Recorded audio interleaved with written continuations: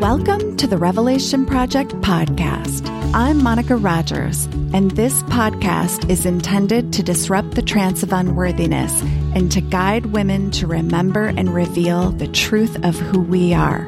We say that life is a revelation project, and what gets revealed gets healed.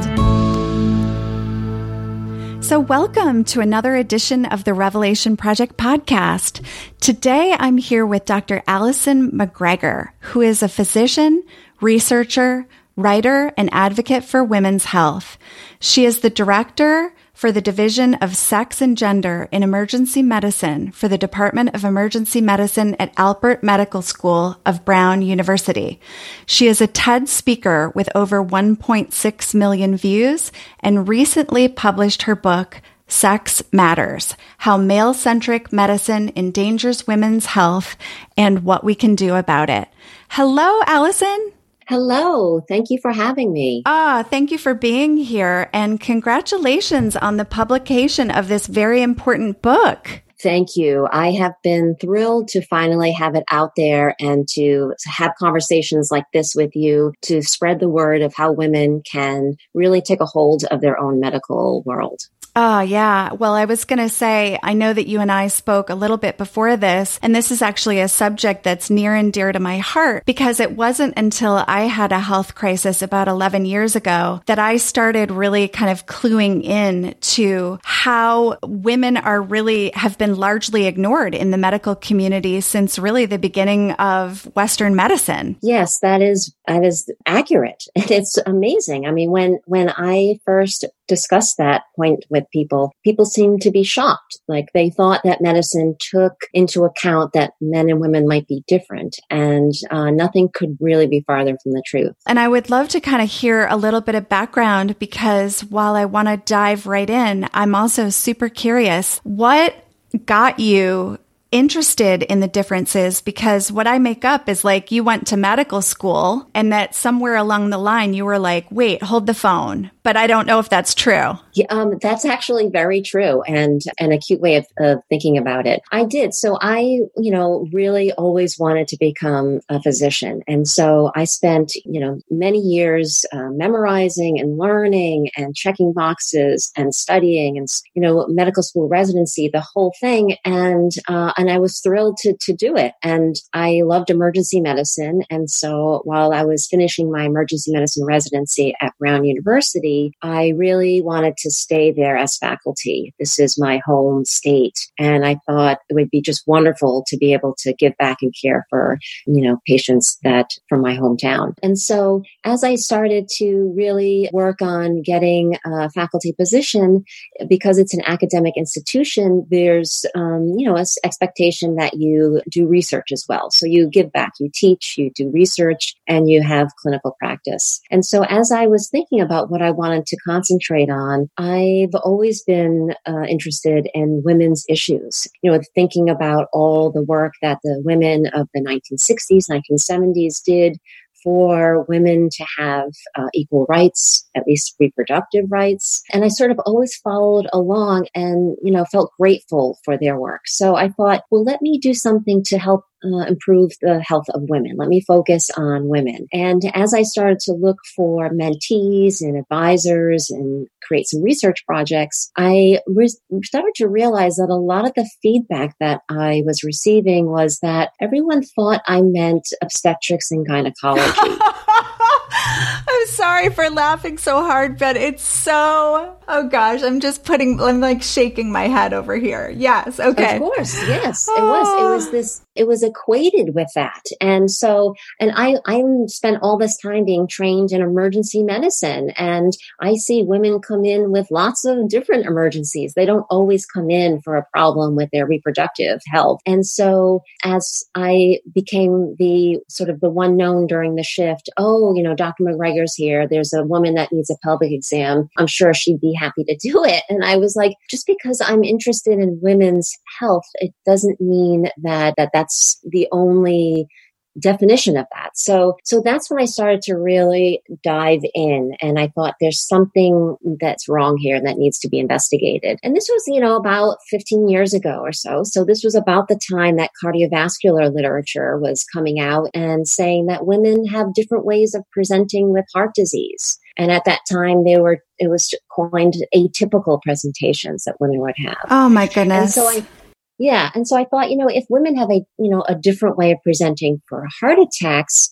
let's think about that, because that is something that's anatomically and physiologically related to different genes and hormones and a different makeup. And so if that's the case for heart disease, what about all the other conditions that I see on a daily basis? Wow, what a revelation, huh? It is. And that's why, when I started to study this, I just thought that, I wanted to spread the news as quickly as possible. I was like, I discovered something. Hey.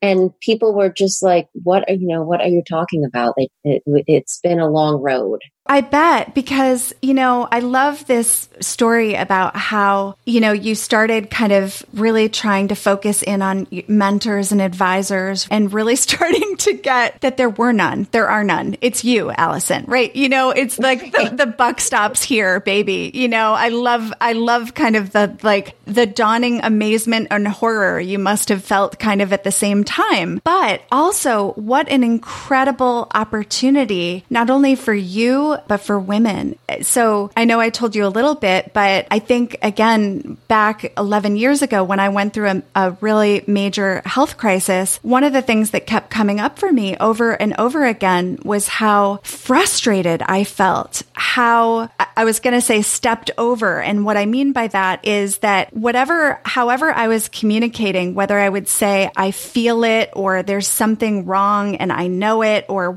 however I was communicating, it was like, I felt like kind of the equivalent of getting a pat on the head versus feeling really heard or listened to or taken seriously. And that was not just one doctor or specialist. This was specialist after specialist. And of course, it did end up being an endocrine issue, which again is all very much, as you know, complex, hormone metabolism related, and has a pretty complex background. It doesn't matter if you're male or female, but yet I just struggled in trying to feel heard, trying to get more information for myself. And one of the discoveries that I made at that point was really also understanding that a lot of even the medication that's prescribed was prescribed based on like a 160-pound male. So there's a lot there. I know that this is what women are experiencing, and it needs to change. So, it is a system-wide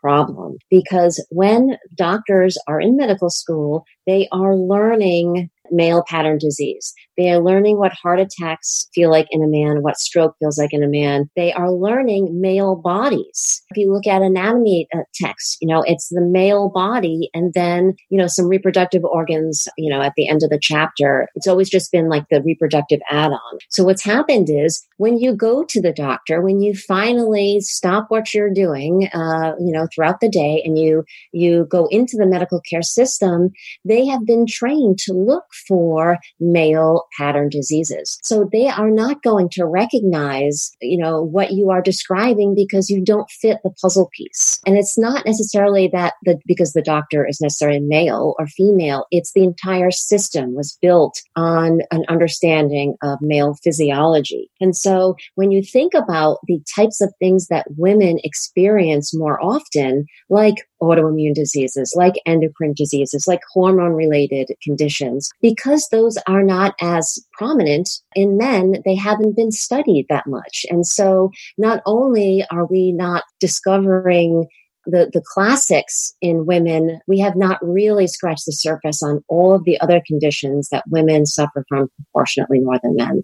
The other thing I hear you saying is that it's really taken up until now to really start to look at all of the ways in which there's potentially a whole nother range of diagnostic testing, a whole different measurement system that can be used to evaluate based on how a woman communicates versus how a male communicates. Like there's pretty much what I'm hearing you say is that it's really ground zero, where what you're starting to do is identify all the ways in which, the medical community can start to really evaluate, diagnose, and treat women moving forward. We need to have a new model of disease. So our model has been male animals, male cells, male individuals, mostly white, healthy males. And so with that has really, it's given us what we understand right now as far as health and disease. But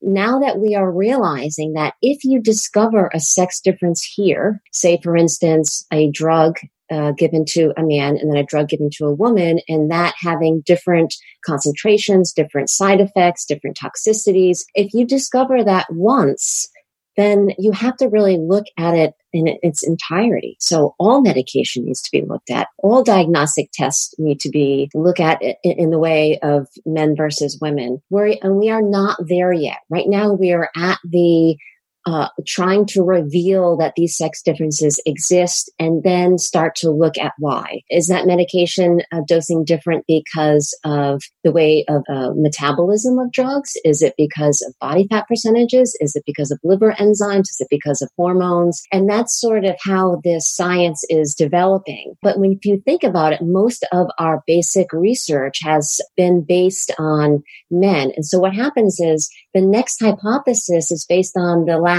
5 experiments that were done in men. And it's going to be difficult to all of a sudden say, I want to include women. And I just want to be really clear about this particular part is if you look at a study or if someone says that, oh, there's this new drug and it was studied in both men and women. Okay, well, what's the percentage? Well, even if it was 50% men and 50% women, if they were combined, that is not good enough because sometimes a woman will have a particular effect and the male will have the opposite effect. And when you combine them, you are negating that effect. So that is something that we now know is really important. It's about analyzing the data to see if there are differences between men and women. Is it true that a lot of the way that testing or analysis has been done is based on, I'm imagining, cost factors and other things?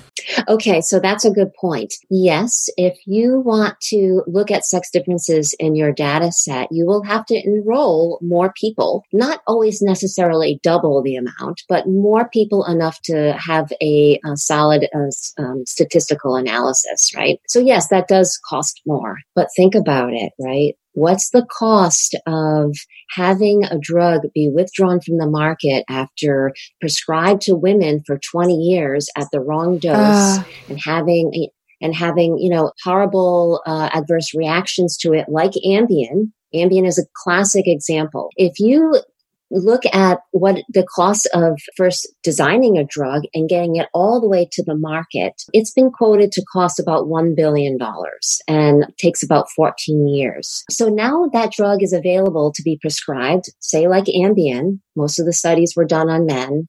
Guess who was prescribed the drug for sleep aids? Women, because women have more diagnosis of insomnia and sleep disturbances. So the drug was prescribed for women for over 20 years at double the dose. When you look at, when you actually gave that one dose to a male and you gave that same dose to a female, women had 2 times the serum concentration in the following morning. So they were getting into car accidents. They were drowsy. They were making mistakes that could have cost their life or, the health of someone else. And so to me, that cost is really much larger than the cost of initially enrolling women into the study. Wow. Yeah. Well, and you said that Ambien is probably just one of many, many examples of how this plays out in the real world. Oh, yeah. I mean, most of, the medications, since they've been tested on men and approved based on male physiology, we have not even looked at what hormones like estrogen have an effect.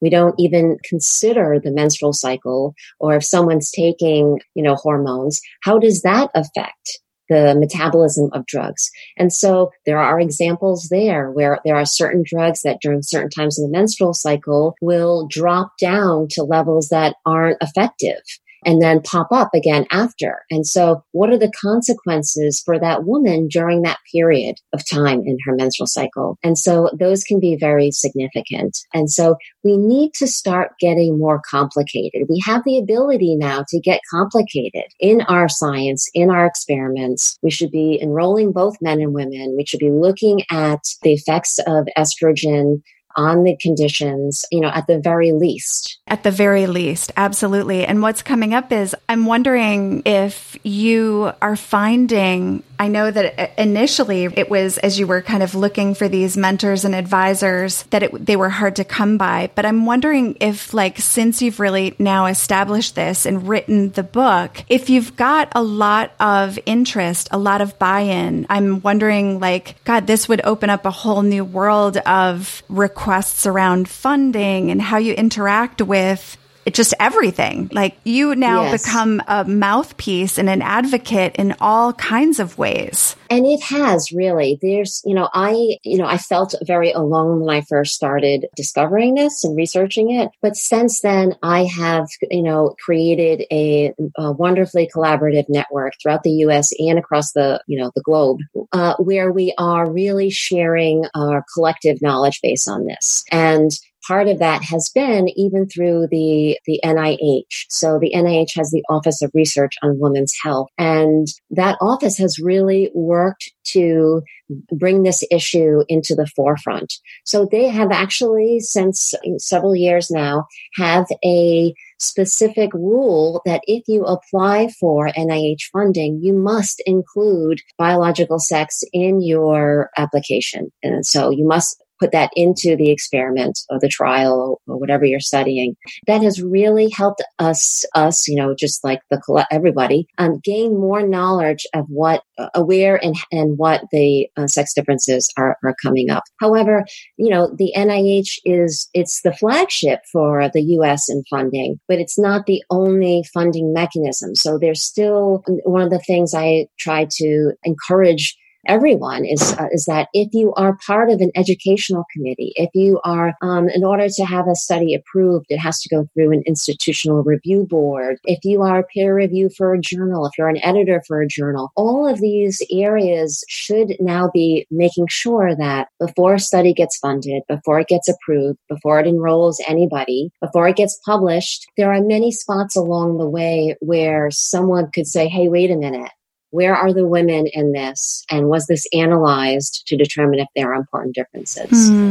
So that's really where I think, one piece that we could all collectively try to make a difference. Yeah, it's just amazing to me as I sit here listening, just how really women's issues and women's voices and all of the ways that we've just really been marginalized, in so many ways across the board in our throughout our culture, our institutions, our governments, right? It's I'm just kind of marveling at how no, sector is kind of going untouched in this realm, that women's voices are starting to take priority in this way. And it's just wonderful. It just really occurs to me as yes, I know we have a long way to go, but I'm just so happy that, women like you are out there who have just discovered such a gaping hole in how we are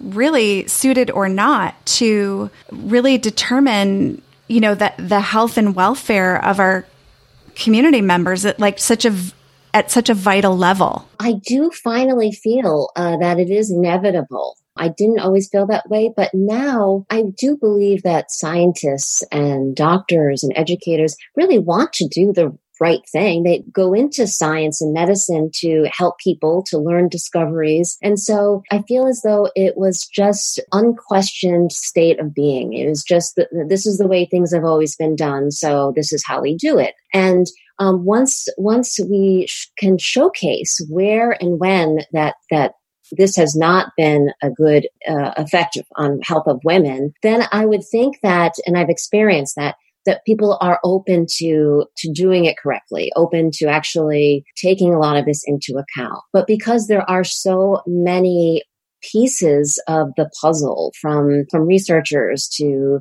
journal editors, to the clinical care, to educating our healthcare providers, there's so much that needs to be updated that it's taken a long time. But I do feel as though that we all have this role that we can play. And especially, the reason why I wrote Sex Matters is to not only make this into something that people are more aware of, but actually, even if you are not on any committees or you don't have access to you're not in healthcare in any way, you are still a patient.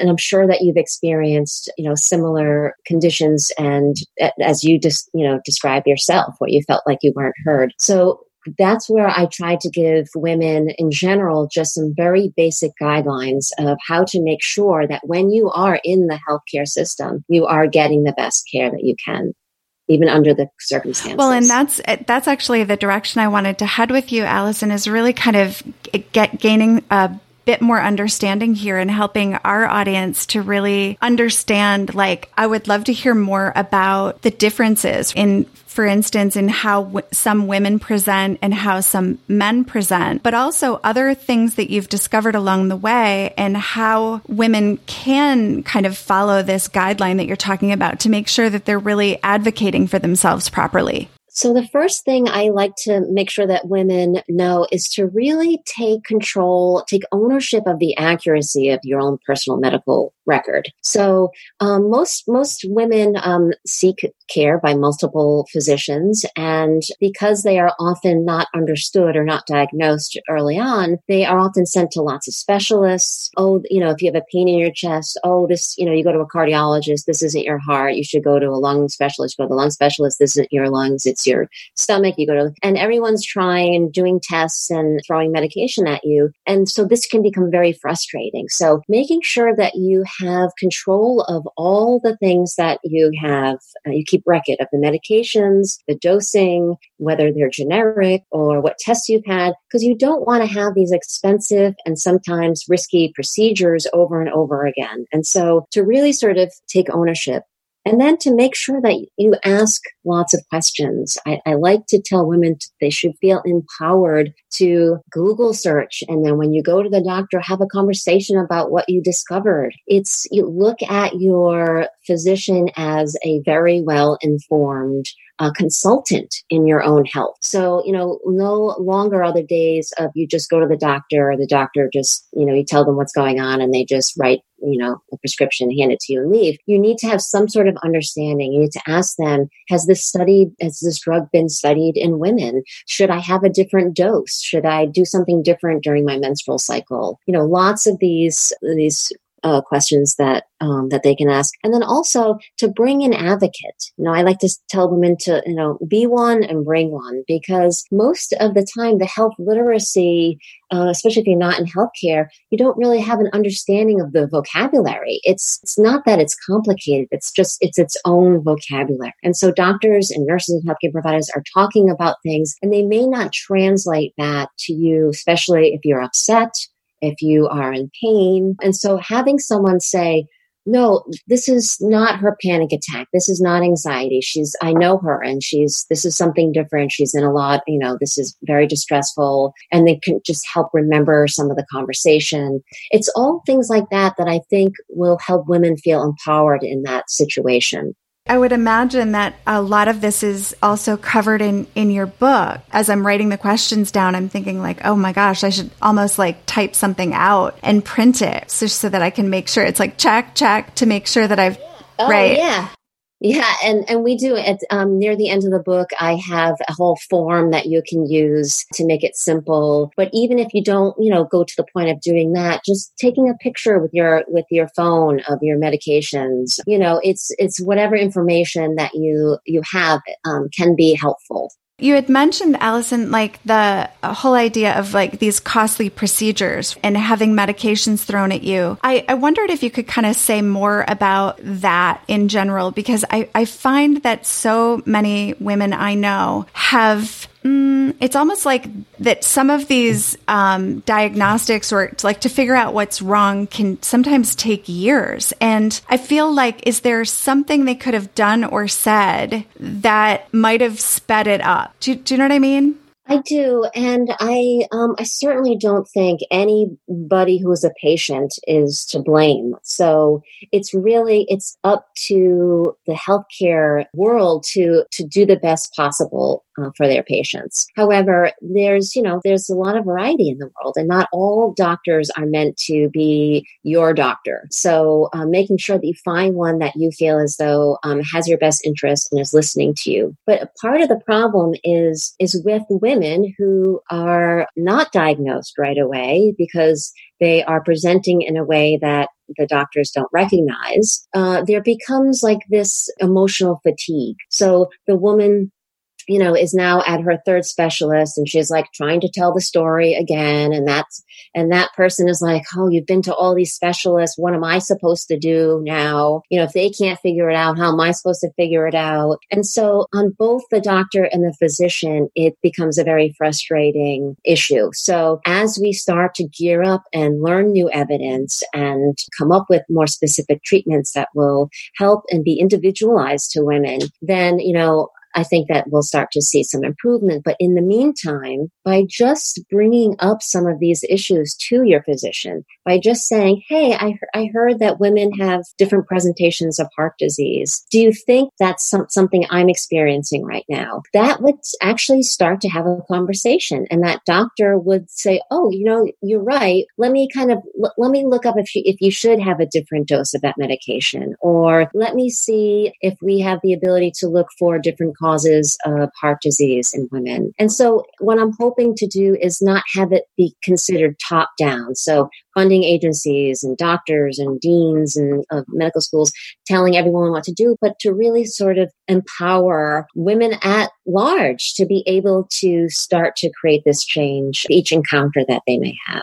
Yeah, I love that. It's so important. And it's occurring to me that not only do we as women have to take responsibility and really get curious and ask the right questions, but also that what I'm hearing is that there's kind of also a partnership in the doctor-patient relationship and really kind of bringing this issue, this very, very kind of glaring omission in the history of medicine to the surface of kind of the table, so to speak, and really just almost talk through. I can only imagine me, the next doctor's appointment, just really getting curious with my own endocrinologist, who's a woman and who's amazing. She's actually very much on the front lines of some really interesting clinical trials around something called LDN for autoimmune issues for a lot of her female patients. And just kind of really even bringing this up in conversation and saying like, gosh, what's your experience in not having so much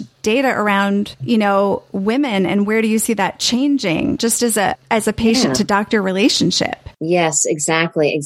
And so one of the things that I really encourage is to listen. Your doctor cannot really read your mind. I mean, some may, and those are special, hang on to them. But in general, you need to be really open about what is your motive for the doctor visit. So if you are very frustrated and you're uncomfortable, you come into the emergency department. Again, this is your third time in 2 weeks. And what I usually say is, okay, what is your goal for this visit? Do you just want to feel less pain for a couple hours? Are you here for a diagnosis? Did you look up a certain test that you think that you should have? Because we could talk about whether it's actually right for you. Do you need a referral to a specialist? Do you need a note for work because you missed work yesterday? This way I can then really decide how I can best help you. So just be as open as possible of what you hope and the very least to get out of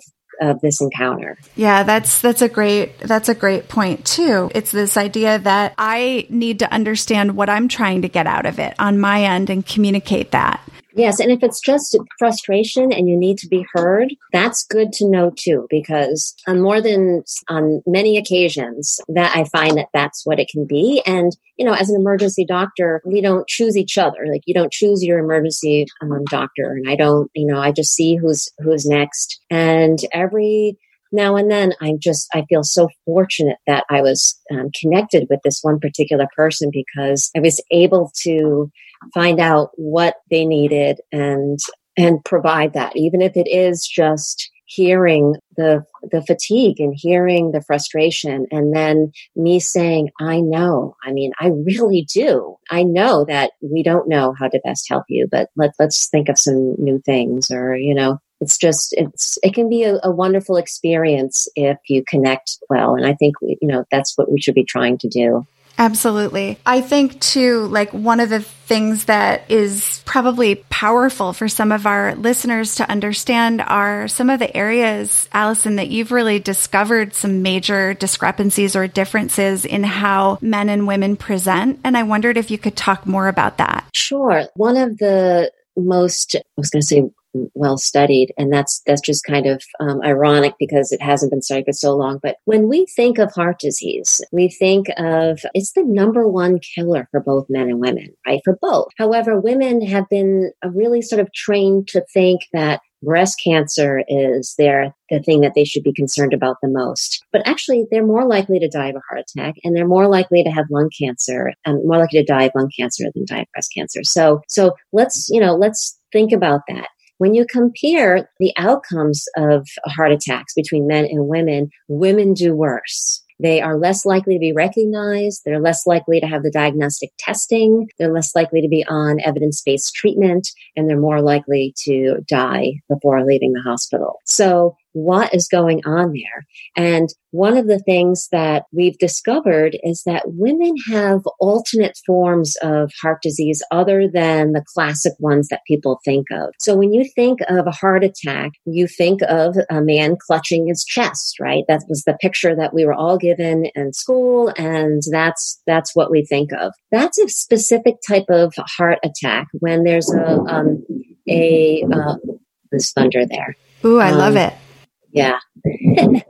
I'll just pause for a minute and let it go. Unless you want me to keep going. No, it's okay. I kind of love it. I think that's so funny because you said you said you listened to corals and corals had thunder in it too, which was really funny. And it just started getting a little dark over here, but we'll see how it goes. So women can have that type of heart attack. They can have a large artery that becomes blocked suddenly. They may not feel like that. They may feel more fatigue, shortness of breath. So their body may actually have a different way of signaling that is occurring. And so that is one thing. And I always like to make sure that we say that is not atypical for women. That's how women typically present when having a heart attack. So, just having that language where we understand that women may present one way and men may present the other way. Women are not, a subgroup or atypical men. So getting that out of the way. There's other ways that you can have a heart attack. And these other ways are much more common in women. So you can have the artery actually spasm and close up. You can have there be a rip in a tear of the artery. You can have more disease diffusely of the smaller arteries. Now, these things were sort of known, but they were so less common in men. So those types of alternate forms of having a heart attack were probably 4 to 10% common in men. So they weren't paid a lot of attention to. But when you actually look at it now, and there are some people doing amazing work in this across the country, that these types of heart disease and heart attacks occur at least 40 to 60% more common in women. Wow.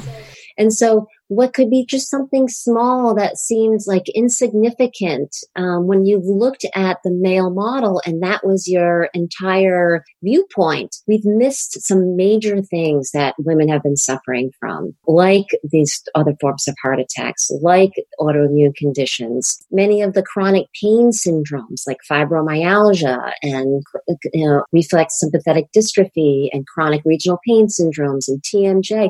Those are just names given to to a condition that occurs in women a lot, and that we don't really know what's going on at the true cellular level. And so it's time to start really looking at the things that affect women, how they affect women, how they present when they're there, and then what medications can we actually use to specific to their experience around that. It also occurs to me that how women communicate is so vastly different from how men communicate. And I wonder if you have anything to, I guess, offer in that area. Is that true? Like from a doctor's perspective? Oh, absolutely. Absolutely. Yes. So communication is completely based on gender roles. What's an acceptable way to respond when you are in pain? If you broke your wrist, how is a male supposed to respond to that? How does a female respond to that? There's also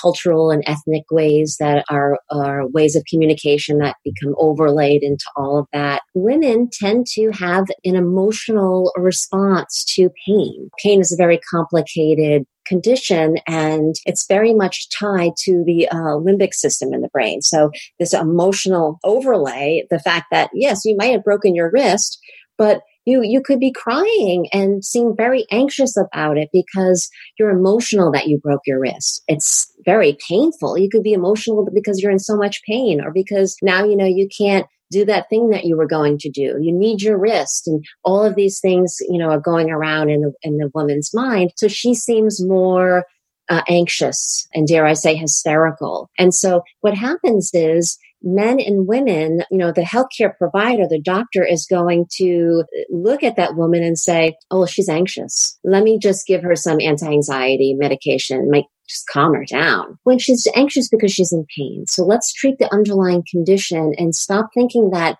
anxiety is the diagnosis. You can be anxious and still have a heart attack. You can be anxious and still have a stroke or have painful conditions, that sort of thing. So there is this negotiation that occurs with the gender of the patient and the gender of the physician. And one of the studies I read was that male physicians tend to turn down the volume of female patients and they're expressing their pain. And so what happens is women sense that, and so they turn up the volume. So now, you're trying to be like, listen to me, I'm really in pain. And so there's this communication negotiation of that occurs to try to get to a level of, okay, you're in this much pain.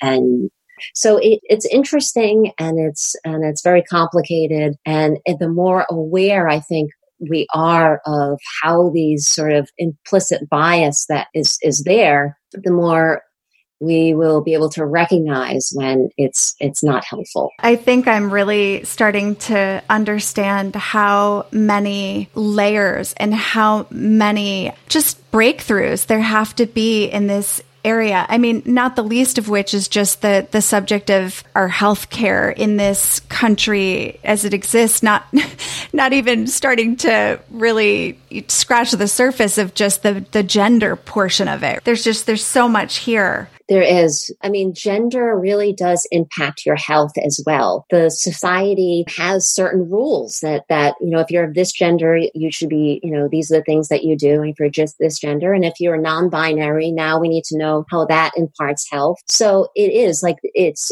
part of this picture and harder to study. Gender is harder to study than biological sex. And some areas like Canada is doing a great job at really sort of embracing the complexity of studying gender. In the US, the NIH has really concentrated on biological sex. And I think that's just because we really needed something that we could begin to measure its impact now. But all of these things, have some sort of impact into your health. Yeah. And what would you say if you were to kind of look at your longer term vision for your hope for how women's care begins to get integrated into, medical research and everything in the food chain, what's your kind of long game here? Like, what do you see as being really the holy grail of medicine? That first, we have a new line of evidence. So we go back and look at some of our major studies, our major clinical trials that really sort of helped us with major understanding that were done in men, and really go back and have a new line of evidence of these conditions in women. And then really the outcome is that when you go to the doctor looks at you and says, asks you, what's your biological sex and what is your current gender identity? And then thinks of, okay, well, how does that affect your complaint right now? How does that affect the symptoms of that I have to know what your biological sex is. So then I know that if you're having a heart attack, you're probably going to present this way. And if you have the opposite gender identity, then you might be acting this way. Or if you're taking hormones, then I'm going to change your medication dosing on this. And if your biological sex is male or female, I'm going to order this test. And the test result, I have to look at the biological sex of that reference range. So for instance, women have lower red blood cells than men on average. So they have lower hemoglobin. A lot of this has been thought to be due to having the menstrual cycle, but it's not entirely due to that. But so when we check a hemoglobin in a man or a woman, we have to look at a specific reference range to see what is normal for that particular biological sex. That should be done with all of our tests that have sex-based differences. We need to look at this. So it's just throughout the whole line, and throughout like how your sex affects how you present. What tests should I order based on that? What treatment should I order based on that? What can I tell you that you can expect as your outcome or your side effects or your, so that it's just simply ingrained into how we practice medicine. I think we'll get there. Yeah. Well, it sounds like with your work, we're off to an incredible start, because I guess my next and final question is, what are some other influences that you've discovered along the way? Or, you had mentioned that, for example, Canada is really, making progress with gender studies. I'm wondering, are there some other discoveries that you've made as a result of digging into this? There are people across the U.S. and the world. There is a group, International Gender Medicine Society, that we share lots of information. And so the thing that I think is happening most exciting now is that while researchers are looking at alternate forms of heart disease and looking at different mechanisms of pain processes, and there's also differences in influenza and immunity, there are people doing amazing work, like true scientists. One of the things that I'm doing collaboratively with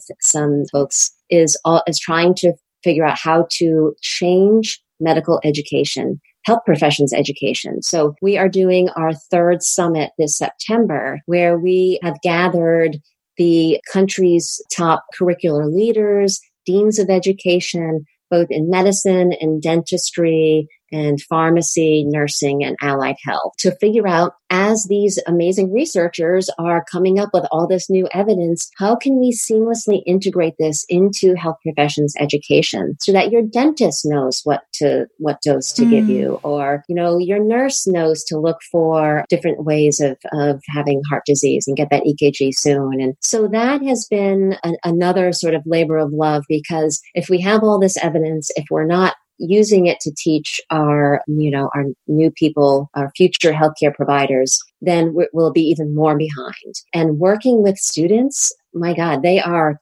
totally ready for this. These students, the younger generation, they are aware of biological sex and gender identity and the intersectionality of health and race and socioeconomic status. I mean, they are ripe to take this on. And so that's been one of the other things we've been working hard to do. Yeah, I just heard such a shift in your voice as you said that. It's like you were talking about, I think we'll get there, and it feels hopeful. But when you started really talking about the younger generation, I just felt this total shift in terms of really getting that is so true, right? That there's such a deep interest and there's such a level of almost intuitive understanding that this is the direction to head. I love that, again, that this really discovery was in such a fertile place for you as really being in this academic realm, that it just was a disguised gift that you started looking in this area and then seeing such a vast,